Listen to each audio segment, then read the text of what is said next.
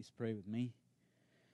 God, we do trust you for this day. We worship you, Lord, and pray that your Spirit would be at work in our hearts and minds.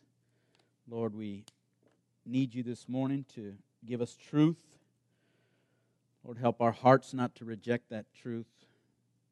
Help us to know that Christ came to set us free, Lord, to give us wisdom, to give us life eternal, to give us life abundant and full, Lord. So we submit to you this morning. Lord, I pray for every heart, every mind that's here, for illumination of that mind and transformation of the heart, Lord, that only can come by your Spirit. Holy Father, I do trust that you are at work right now, Lord. No matter how we feel at this moment, if we enjoyed the worship or we just didn't feel anything during the singing of worshipful songs, Lord, I pray that we would know that you are a God who is sovereign, who is omnipresent, and especially here in the praises of your people, Lord, as we gather to hear your word, as the Lord Jesus is the one we seek to know, Lord, for he was in the fullness your image to us, Lord. Help us to see, God, that any confusion we have in what we think you might be like, it comes to more completion. It does come to completion in the Lord Jesus Christ. It's in his name we pray. Amen. Please be seated. Thanks for coming this morning. Better late than never, huh? Always love to run into church, right? It's all good, right? God loves us. He's glad we're here anyway. You know, doesn't matter what time you get here, right? Well, good morning. Thank you for coming. My name is Chaira. I'm one of the pastors here. It's my pleasure to speak from the Gospel of Mark this morning. We're making our way through Mark. Some of the pastors were saying that, you know, it's really challenging to go through a book, to see the life of Christ and to really compare a lot of things that happen in your life and how maybe you would put yourself in certain situations in the gospel and wonder how you would respond. You know, I would warn you that if you always respond, I would never do that, you know, to all the bad things, and I would definitely, that's me, all the good things that happen there. That's probably not, you're not examining yourself maybe quite as much as you should be. So the other day I was at the gym and I was playing some racquetball, which was probably a mistake because I had just played a couple games of basketball. So I didn't have the most energy to play some racquetball, and I was going to play this guy that he's pretty good. I mean, I beat him, but it takes effort to do it. You know, racquetball's kind of funny because sometimes you play it and you play somebody either really bad or really good, you know. And when you find somebody who's very comparable to you, it makes you work a lot, you know. If they're really good, you just kind of stand there and they score and the game's over, you know. If you're the one who's good, you're just kind of making them run everywhere. So this guy I was playing and I beat him the first game, but then after that I was gassed out. He whipped me pretty good the next two games. And so afterwards, I was saying to him, man, I'm glad that life isn't about winning a racquetball game because it would really suck right now, you know, because I'm not feeling very encouraged from that. Plus, I was really tired, man. I mean, a couple of times I kind of collapsed on the floor, and I said, I don't think I should get up, you know, but the game wasn't over, so I had to. So anyway, so I brought up the thing that everybody brings up, right? I said, man, what is the purpose of life, right? I mean, don't you ask people that every day? Well, I don't, but I don't know, for some reason I just said that. It just came out, and he said, well, it's about happiness, you know. Everybody wants to be happy, and I said, really, what happens if my happiness hurts you, you know? What happens if what makes me happy causes you harm? And sometimes we don't even notice that, I think, sometimes, that our happiness can cause other people harm. And he said, well, you know, we've each got to find our own way. And I said, so we're just kind of left to drift and not know. I said, how about if somebody came and they said they did know? How about if they, in fact, said life is in them, and without them, there is no life? In fact, Christ said that. I said, what do you think about that? The resurrection just passed. He rose from the dead. He claimed to know these things and to be sure of them. Is he speaking the truth, or is he lying? And does it really matter? And I think he had some kind of affinity to Christianity, and he said, well, I don't like to impose my religion on others, And I said, well, why not? If I'm talking about more than that, I'm talking about life here. If you have a disease that is going to take your life, and I have the cure for that disease, should I just say, well, hey, you need to figure that out yourself? I mean, hopefully you'll figure it out. Or do I, in fact, give you that which will cure you, that which will give you life? And he said, well, that's different. That's different. I said, no, I don't think it is. I think you're not taking it seriously who God is. And again, like I said, he had a belief system that was mainly based on experience, is what I gathered as we conversed together. And he had this basic belief in Christian morality, but he really didn't surrender to the Bible itself, because he made some comments about the Scripture and his disbelief in some of the things that were there. Maybe if I have time later, I'll share some of that, because I'll end this morning too with how our conversation ended. But again, his spirituality, his religion was based on his experience, and he had some experience with other religions. I think a mother and a father that were from different religious beliefs, and two religious beliefs that are really diametrically opposed to each other. And I said, how can these two be true? And how can you somehow say that it's the same God when in fact one of them actually doesn't even believe in a God? And then, of course, is the classic, well, they're good people, and I think so and so is very spiritual. And so I said, and then he commented how his belief system isn't like most Christian people. It's very different. When in fact I felt like it was very much the same. I get into different conversations, and a lot of people have those kind of views, that you just kind of pick and choose what you want, and there's nothing there to measure if in fact what you're believing is true. And so that's what I was trying to lean him towards the Scripture, that it does give us truth. Again, I find that many who profess a belief in Christ don't really understand what Christ has called people to, from death to life. That joy, happiness cannot be found apart from Him, not in the sense of God's definition of it. And so this morning, I hope that we can see that Christ calls us, right? He calls, as He called the apostles, to be in relationship, to be in community, and then they're sent out. And I really see that as a formative thing. That where the relationship you have with Christ, but not with just Him alone. You need other people, and of course we have the Scripture to measure what is true of what we're believing.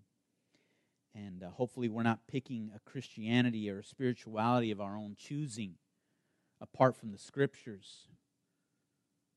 And we're just kind of creating it in and of ourselves. Again, that's what I find many times these days, which I would say is very dangerous. On the list, at the bottom of the list that I'm going to read, that Chris read about the disciples, is Judas Iscariot. And so I wonder what he what he thought, what his definition of Christ was, rather than who Christ was presenting himself to be. So, let's just take a quick look here at Mark 7 through 12, of course. There's kind of a summary here of Jesus' ministry, not all of it, but many of the same things, right? There's great crowds that continue to come around him. Although he lists here Galilee, Judea, Jerusalem, Idumea, Tyre, and Sidon, some would say that it's like to emphasize that almost all the nations, right, all the surrounding are coming to hear the gospel, right? The promise to Abraham that all the seed of the earth would be blessed through the one seed, Christ, is beginning to come true. That every nation would come, every ethnic group seems to be mentioned in this short verse here. And they came because of what Jesus was doing, right? He was healing. As Chris said, he was a great physician. The doctor comes to heal those who are sick, those who know they're sick. I mean, that's another point could have made to this friend that I was playing racquetball with, right? If you don't even know you're sick, why would you want the cure? You know, and sometimes people have to realize how sick they are. That sin really is debilitating. But here in the gospel, by this point, Jesus is affirmed. He's affirmed by Mark. He's affirmed by the Father from heaven. He's affirmed by the disciples, right? The great crowds are coming to him, and even the demons are crying out, "This is the Son of God." And the only ones who don't recognize who Jesus is, they don't recognize his authority, are the religious, the elites of the Pharisees and scribes and Sadducees, all these religious folk. They don't seem to respect the authority to which Jesus is speaking. I mean, even the demons have a better theology than they do. Their religion has blinded them to the truth. And that's a frightening thing. I think it is. Because you look at Jesus when he says, you know, there'll be those who come to me in that day and say, "Lord, Lord, did we not do thus and such?" And that Lord, Lord is a term of endearment, right? You hear that repetition several times throughout the Bible. Abraham, Abraham, Moses, Moses, Samuel, Samuel. It's like, hey, I know you. Come close to me. And Jesus says, I don't know you.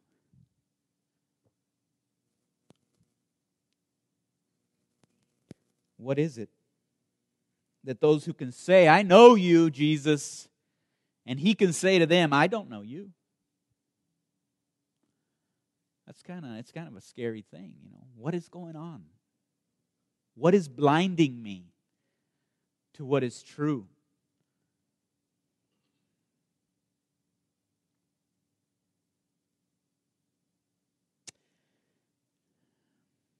Jesus calls the apostles, verse 13, he calls them, the ones he desires. He goes up to the mountain, right? And these men were, of course, first called disciples. We see them called by Jesus. But then now, more specifically, they're apostles. They have this occupation to take the word out and preach. They're the sent ones, I think is what apostle means there.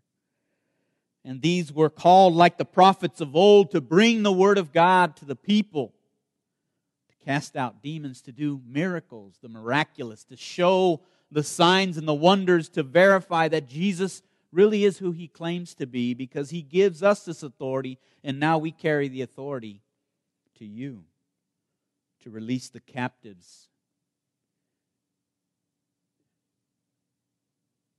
Of course, these apostles became the foundation of the church. Some claim currently to be apostles, these who can do signs and wonders. Again, I would wonder about that. But these apostles were the foundation, much as I'm thinking of Ephesians chapter 2. If you look there, you see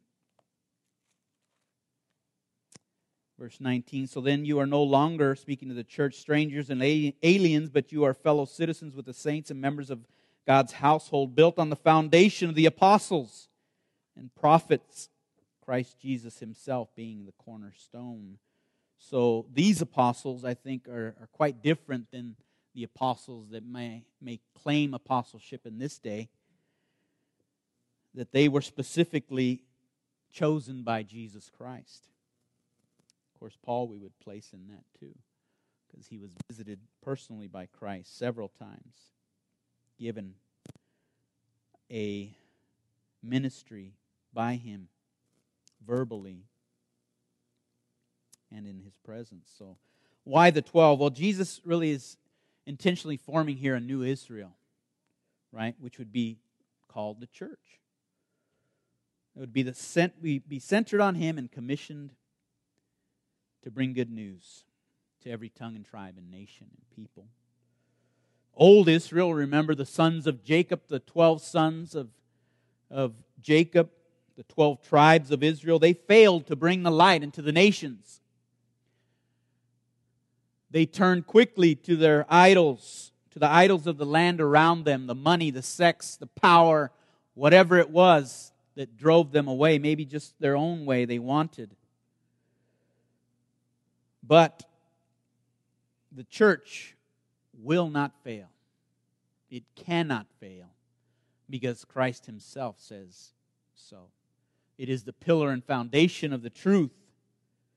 It is a people who have been called by God, gathered to him and sent out, empowered by the Spirit to do what the children of Israel again failed to do.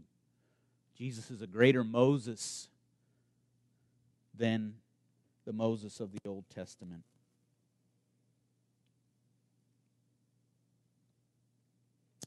Well, let's look at a few of these characters that are listed here just briefly. You know, who were these men? Peter, of course, is married, if you didn't know that.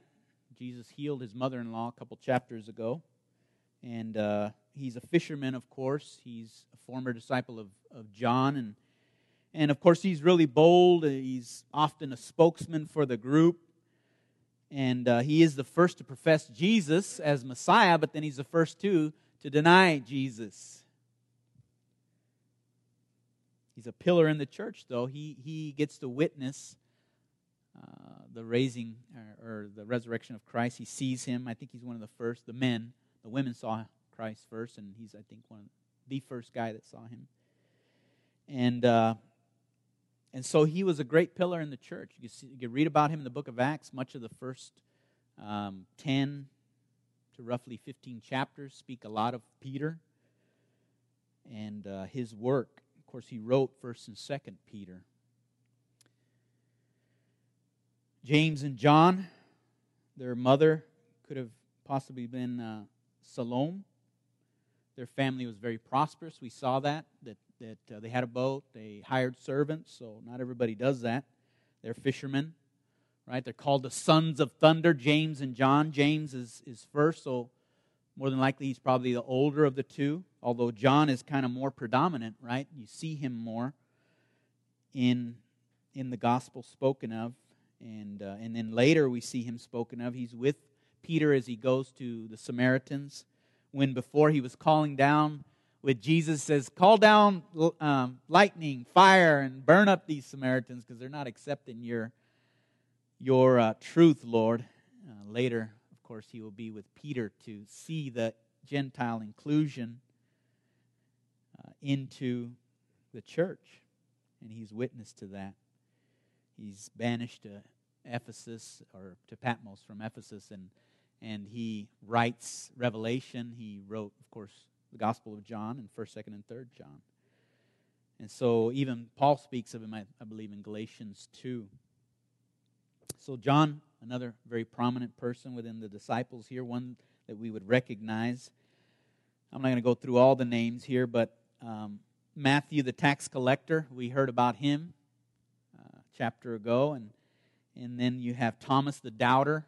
He's not spoken of here as a doubter, but if you If you've read through the Gospel of John, you see him doubting the Lord Jesus' resurrection. I need to see him. I need to touch him with my hands.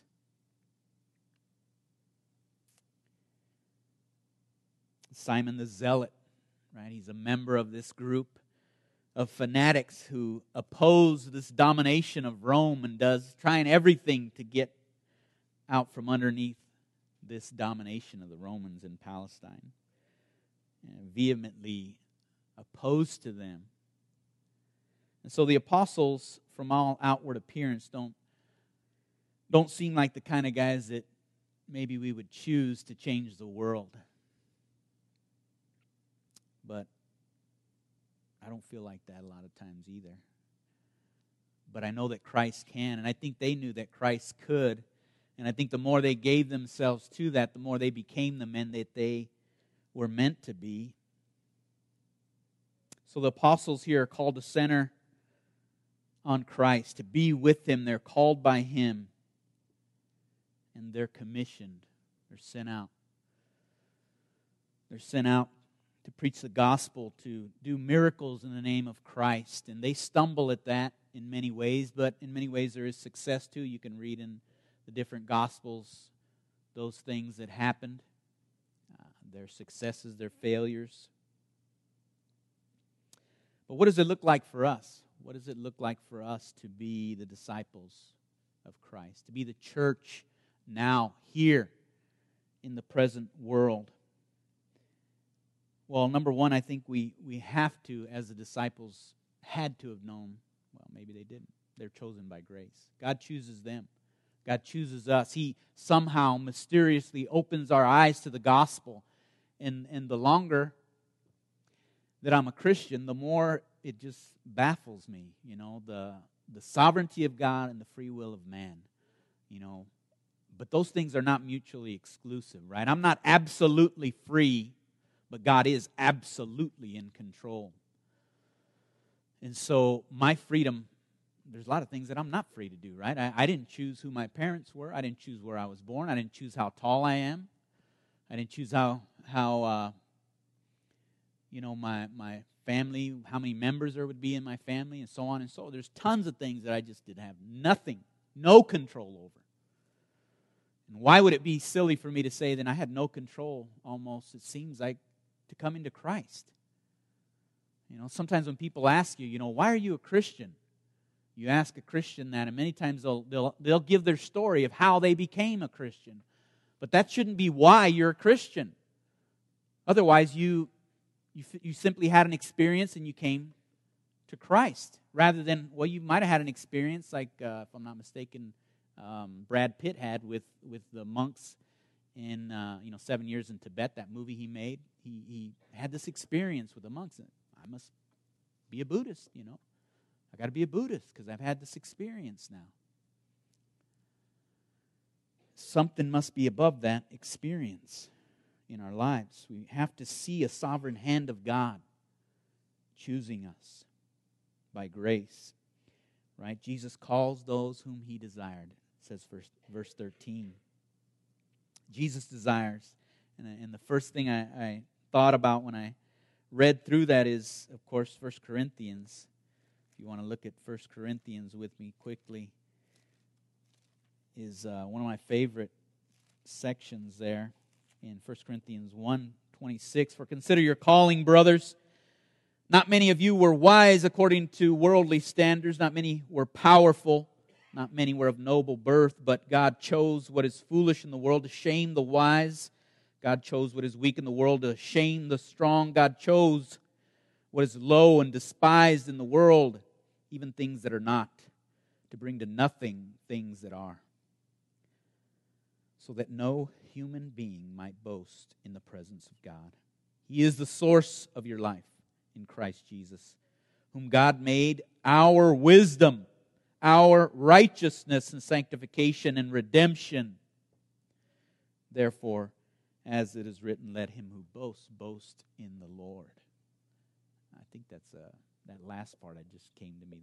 I think that's a quote from Isaiah. But what do we have to boast in? Well, I'll tell you what I can boast in. that it is Christ's wisdom. If I have any wisdom in me at all, it's Christ.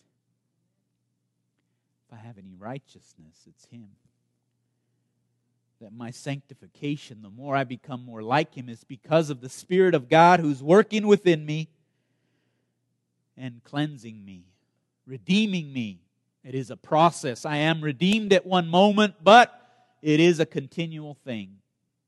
If you're a Christian and you've been there for a while, maturing, you don't need to sit back. It's time to press harder to know Christ, into relationship, to love Him, to seek Him, to know what He's called you for. This goes against religion, right? Religion is based on your merits. The Pharisees, they have their credentials, and of course God will accept them. Look at how wonderful they are. But we, like the apostles, and of course the Pharisees were that way too, but they didn't recognize the hard-heartedness. We can be hard-hearted too. We can also be slow to understand the Scripture. That's why we need the Scripture day after day, because we're slow to hear it. We're quick to hear it for others. Oh yeah, that's a good verse for so-and-so. Oh, that's a better one for her. But what about those verses for my heart? We can be very cowardly. Very cowardly. And so we should know we're called by grace. It should humble us. It humbles me. It humbles me beyond belief. But as disciples, we're called to preach the gospel in whatever context, right? God has called me out of the job that I had before I was 20 years at Bash's, and called me into this context. You might not be there. Many of you are not there. Most of you. But you have to love and communicate that truth graciously to others and be challenged to do so. Otherwise, again, you are being cowardly. Or maybe you think like this other guy, well, I don't want to impose things on other people. I don't think you understand the holiness of God. Who God is. We are in some sense like these apostles, but again, we're not the foundation. We are part of the church, but these guys, they had a special task ahead of them, and they would pay dearly for it. Some people, or a lot of people, want to do great things for God, but suffering ain't one of them. That ain't one of them. These guys went through a lot of that. Paul also was called and told, the great things that you must suffer for the Lord. That doesn't sound very encouraging, right? But we can't come to Jesus just to get our needs met. We have to recognize that we are serving the one who served us beyond measure. What is it that I can't serve someone in if Christ has served me in every way possible and beyond what I would ever serve, ever contemplate serving, suffered for me, loved me?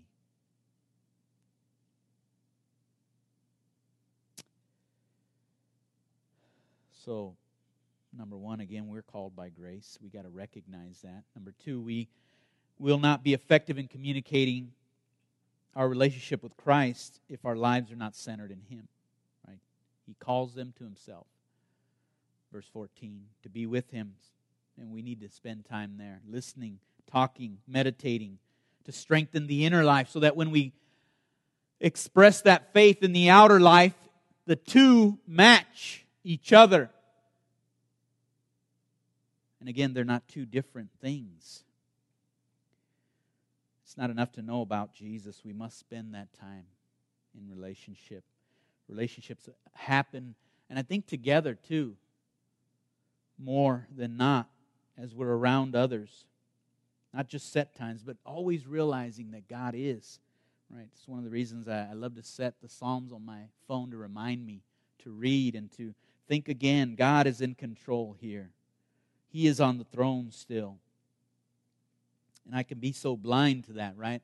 Just like I could close my eyes and I don't see the light. I kind of feel a little reflection, if I cover them even more. The light isn't gone. It's that I've closed my eyes to the light. And it's the same with Christ. If in fact we don't realize that He is reigning, if we're closing our hearts, closing our minds to those things, we won't see it. We can't see it. We refuse to see it. So we need community, is the third thing. We need Number 2, we need relationship. Number 3, we need community. That relationship comes in a context with others.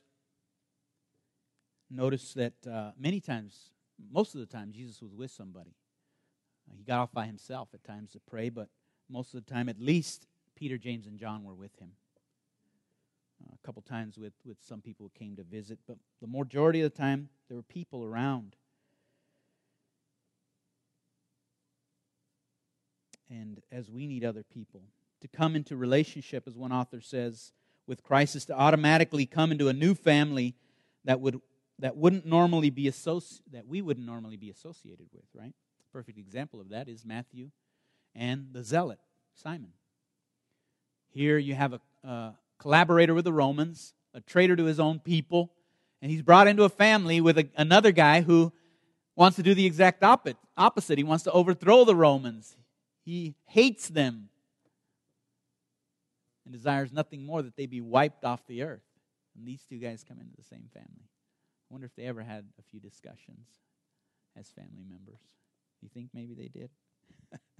Well, we don't have any recorded. No. They became automatically holy and everything was fine.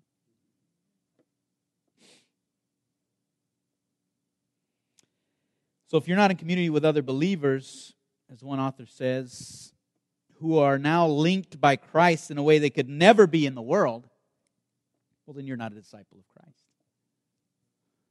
And we don't like that in this individualistic kind of world. Like, I have my religion, I have my spirituality, and you can't judge my spirituality.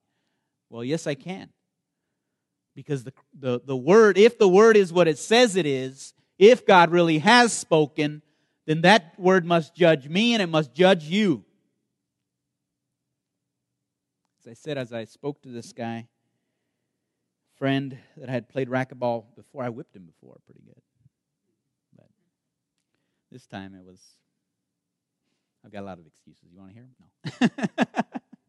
But this conversation I had with him, as I said, he had some doubts about the Scripture, and he mentioned some of that doubt. So I went quickly to kind of give him some reasons to believe the Scripture, why its infallibility. It cannot fail if we trust it.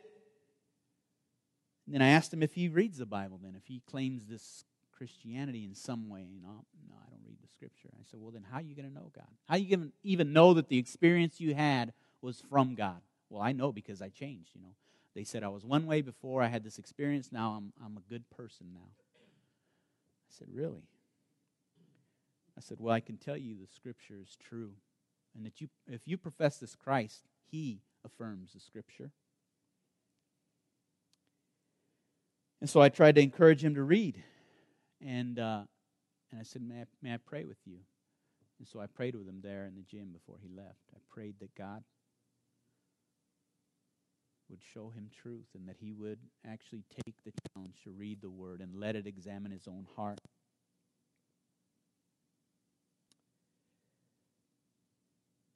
So here's where I would remind you about the last person on the list I didn't mention before. He's like, oh, he didn't mention Judas Iscariot, right? Well, I mentioned him before, and I mention him here. He was one of the 12, chosen by Jesus.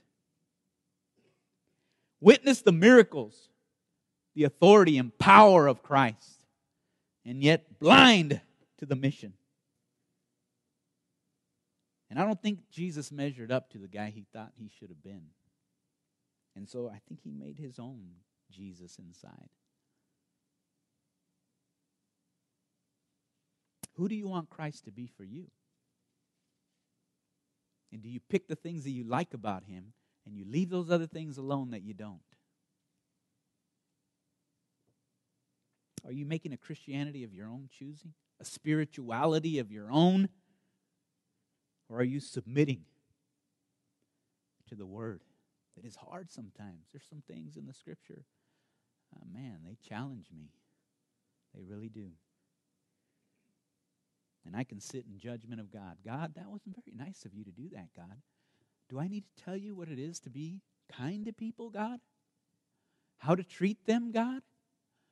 You need to be more tolerant, Lord. What's the matter with you?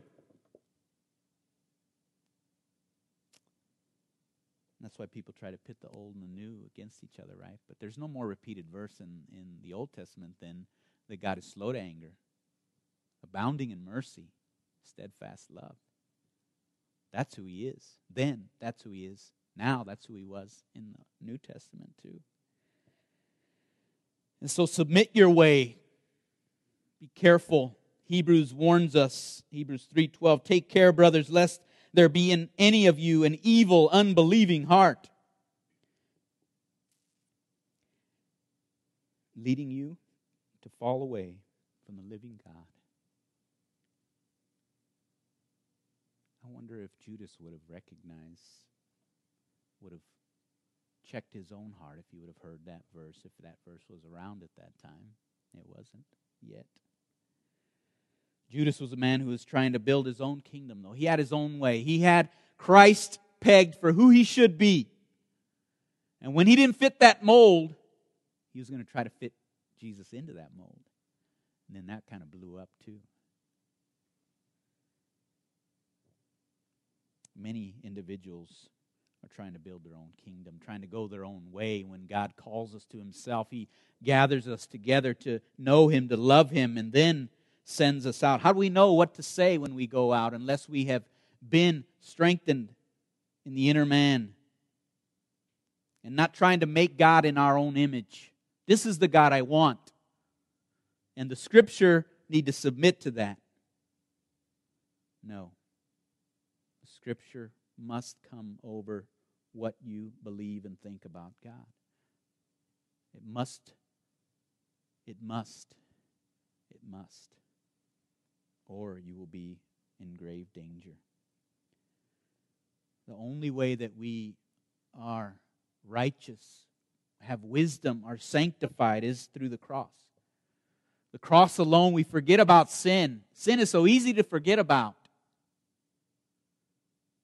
Maybe because there's so much wickedness that we can be exposed to in a heartbeat, in a second on the TV, and, well, I'm not like that. And so we don't see our own wickedness, the wickedness of our own heart. But we as people are called by Christ, gathered by Him, to listen to the King, to pray, to learn, and we're gathered into community. We can learn so much from each other, right? You see how different people are when they're around different people. I even noticed this with I took my little granddaughter to the park yesterday, right? And with me, she falls down, I grab her. It's okay, honey. And then later at the park, she fell off of the bench. It was even a harder fall, but this other little girl was there, and this little boy is like, I'm fine. I'm fine. What's up with that? Why do you have, why do we change like that? Even little kids. But it's not just little kids. We do that too. I mean, in some sense, you have to do that, right? If the president came in, you wouldn't say, oh, okay, well, hi there. Okay, it's the president, But at the same time, I'm not a different person. I don't want to be a different person here than I am out there. And I hope that you don't either. But we're gathered as a community. We're given this good news. By grace, centered in Christ and in community. Pray with me. God, we trust You for this message, Lord, that it would penetrate the heart. Help us, none of us, Lord, to have an full unbelieving heart. I pray that if we have any sign that we reject Your word and we don't like it, Lord, we don't like some of the things You have done, God, I pray that we would submit to it, that we would ask questions, Lord, of others in the church, the pastors, those who have been through the difficulty, are farther along in the journey, Lord. Our Father, you have given truth to us. You promise that your word is infallible. It is able to transform the heart of man and make us more like Jesus. I pray that we would trust that, God, not avoid each other, not be afraid to be exposed, Lord, by your word and by others. Help us to be molded and shaped by your Spirit. In Jesus' name, amen.